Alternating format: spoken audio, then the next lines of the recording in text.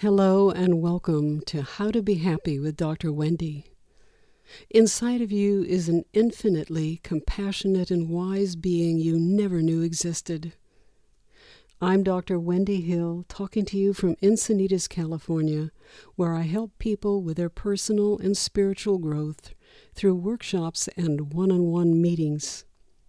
Let's explore together how to find your true self and to live the life you were meant to live. We will talk about everything from how to heal your inner child and transform your current life, to how to connect with your highest self and to connect with others in ways that bring joy. My guests will be clients, friends, other professionals, and maybe even you. So I invite you to relax and open your mind and your heart. This is an adventure we all share. Welcome back. Joyce Wozniak is here again with us today, and we're still talking about relationships. So what question do you have? Well, I would like to discuss with you having a voice in a relationship. That's always difficult, to not only speak up, but to speak up and communicate in a caring and loving way. No matter what the relationship is, we need to communicate. We want people to respond positively. And good relationships, people do that. I want to tell a story, and I'm so glad you brought this up. I'm going to tell a story about the work that I was committed to doing with myself on what I call win-win relationship skills. And I take a 2-mile walk every morning. It's a non-negotiable. And for a long period of time, I used that walk as like a walking school for myself. And I made up a rule. I needed to find, and this was years ago, how to have a voice in my relationships, whether it be with a family member or whether it be with a friend or significant other. I wanted to feel empowered. And I realized, or maybe I didn't realize, how manipulative I was or how triggered I was that would color what I would say. So I wanted to find a way to think about how can I speak to another person in a way that can bring about something positive. So here's the rule I made. In any given day on the walk, I would think of a relationship that I had or an interchange that I had with someone that I wanted to improve. And the rule was that and I did this all out loud, because when it's out loud, it goes deeper. I would say to that person what I wanted and what I needed or what I wanted to say. And the rule was I had to listen to their response. And I had to really listen to their response honestly. And the rule was if their response did not show that there was a connection that I had helped make, that person was defensive or that they were capitulating and then, trying to humor me or not being truthful, I had to go back to the drawing board and state whatever I wanted to state in a different way. And sometimes I had to do it 3, 4, 5, 6 different times because I realized that I had an agenda, a hidden agenda, was to get them to agree with me or to do what I wanted them to do. When I came to realize how important it was to make a connection with that person, to enroll them into the same goal that I had, which was to have whatever connection we had be positive. And I had to be the one to initiate that. I had to be the one to take charge of that. So these conversations I would have out loud began to transform me and help me have a voice. But it was never as I originally thought it would be. It turned out that I had to enroll that person, and it might have gone something like this. you and I want the same thing. I want this, whatever we're doing here, to have a positive outcome. I know that's what I want, and I believe that's what you want. Isn't that true? And then I had to stop and listen to their response. Now, that is enrolling them to think, do I want this to be positive or do I not? More times than not, it would make them think, yes, I want it to be positive too, and they would respond in such a way. So I might then say, all right, I notice that you and I have been arguing about this, or that we're at odds about this. Can we talk about what we can do so that we can be on the same page, or that your needs can be filled and my needs can be filled too, or we can come to a compromise? So I had to be willing to compromise, and I had to be willing to listen to them, and I had to be willing to be wrong. This then opened the door for me to have a voice, because I started genuinely caring. I had to genuinely care about whoever I'm talking to. So you're saying that having a voice involves a lot of listening. Yes, it does, but it takes some courage to even ask that person what they're feeling and what they're thinking, and that might open the door for you being criticized. So if that happens, then to find a voice, I would say, I know what you're feeling, but I want this conversation to be positive. And I would be unwilling to be their target, as unwilling as I would be to make them my target. Well, a lot of relationships are somewhat casual. Some are friends. And I'm wondering, in my mind, I'm thinking to approach them and have that sort of conversation about how they're feeling and what they want. That's a real stretch. For most people it is. And so this kind of communication often is most effective with somebody that you're close to, a friend, a family member. Not easy to do. A friend or a family member may not be on the same idea of personal growth or spiritual growth at all, and might think that, oh, way, this person's being awfully direct. It's interesting because you want to have a conversation, and how do you do that with them without being confrontive? And that's why the opening of a conversation is always, you're important to me, and I hope I'm important to you. Now, just by that statement, that is confrontive by nature. And so one of the things I've learned is that, of course, so many people don't want to be seen as oversensitive, or they want to be seen as nice people. And especially women don't want to be seen as bitches or as a woman who's too strong. However, it is so important to be direct and kind at the same time.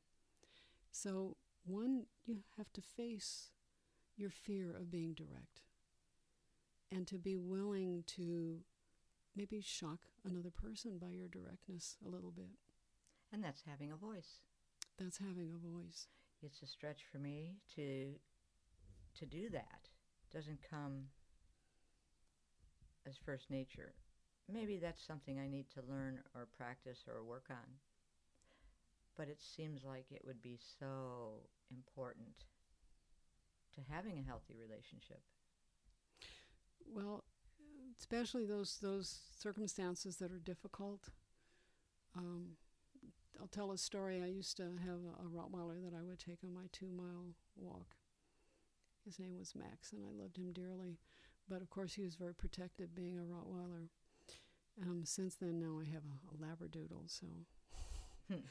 But I loved Max dearly. And on our 2-mile walk, one day showed up, and increasingly as days went on, an Australian herding dog started herding us as we went for a walk. And as the days went on, he got closer and closer, until one day Max could not contain himself anymore, and he was about to take that leash and rip it out of my arm and go for that dog. And miraculously, someone drove by and scooped up that dog and drove off. To this day, I don't know who that person was. But I knew who owned the Australian herding dog, so I knew that if I were to continue my walks, I had to have a voice. So I went to their house and I told them what had happened, that dog was saved, but it could have been very dangerous for me and for both dogs. And could you please do something about that? And it was the woman, she said, well, I'll tell my husband. That evening I received a phone call, and the first thing out of his mouth was, how dare you tell me what to do with my dog? And so I had to go into gear, so to speak, and to my communication, having a voice. And the first thing I thought, of course, as my heart rate went up, was I'm going to call animal control and get this guy to obey the laws. But instead what I did is I held back and I said, you and I are neighbors, and I want this conversation to be productive and positive. Something dangerous could happen. I want this to be solved in a friendly way. What do you want? And I had to say that 3 or 4 times because he kept saying, wanting to argue, because that was his modus operandus. And that's probably what he learned throughout his life and throughout childhood, is that you argue and intimidate to get your way. But I refused to argue with him. All he did was simply repeat, I want this to be resolved in a friendly way. What do you want? And finally I said, you haven't answered my question. And he raised his voice at me and he said, what was your question? And I said, we're neighbors. I want this to be positively solved in a way that's friendly. What do you want? And he became silent. And then he said, I guess you're right. I have to solve this problem. And he did, and took care of it. Wow. Look how that experience became a win-win. And that's because I did those 2-mile walks in rehearsing this the way I described. Even this very difficult person was responsive. No, it's not going to happen every time, but this is really a case where it did. It was wonderful. Sounds like practicing beforehand is a very, very good thing. It is. And when I'm working with clients, especially couples, I will often work with them. When I'm working with a couple, I often work with them separately and individually, because working with them at the same time often ends up just me observing an argument. So since I'm committed to working with the inner child with each person and the core beliefs, as I'm working with that, I might set them up to do this kind of win-win conversation with their significant other.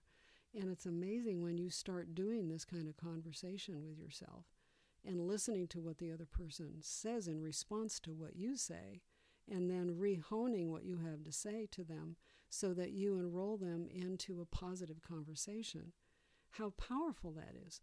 And doing that exercise really begins to open your eyes on how you can have a voice. I can see how having a voice can be safe. It can be so beneficial. And you have to find a way to take your knee-jerk, shall we say, response, your automatic response, a triggered response, like I did with this man who said, who are you to tell me what to do with my dog? I had to calm my heart, slow myself down, and get clear in my mind how to turn this conversation not into an argument.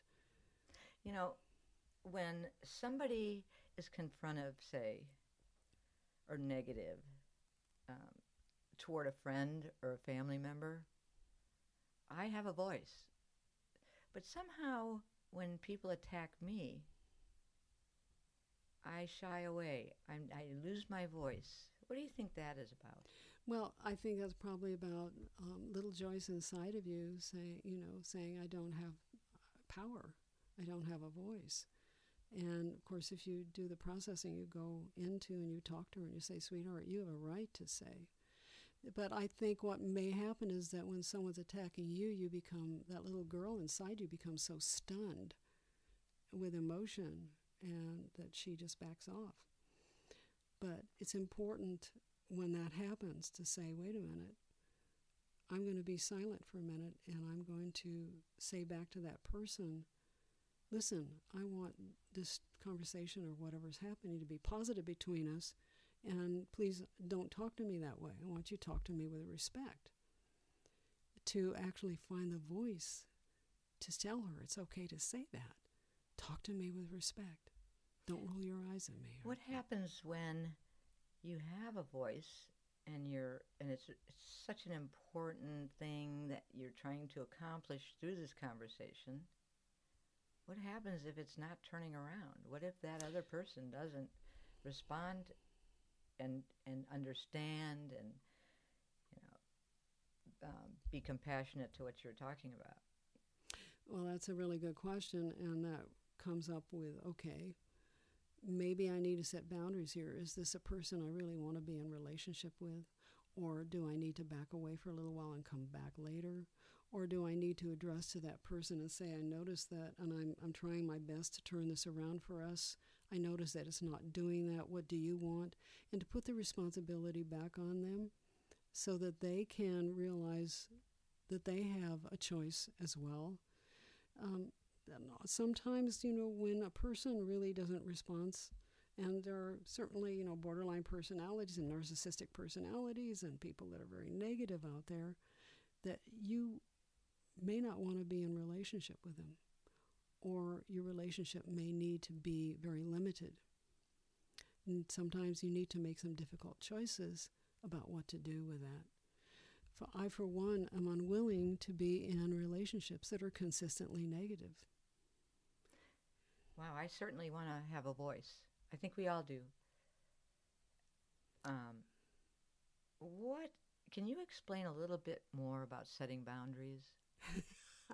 That's a really good question, and that is subject for another podcast. All right, I'm looking forward to it. Are you? Okay. I am. Well, thank you for being here with this one on how to have a voice. Thank you, Dr. Wendy. Okay. Thank you for listening. Remember that you're worthy and loved beyond your own understanding. This is a universal truth. It is meant for you to know and experience this truth in your whole being. If you want to learn more about this experience and how to be truly happy, please go to my website, wendyhill.com. Meanwhile, practice warrior spirit and talk with love to that little child within you.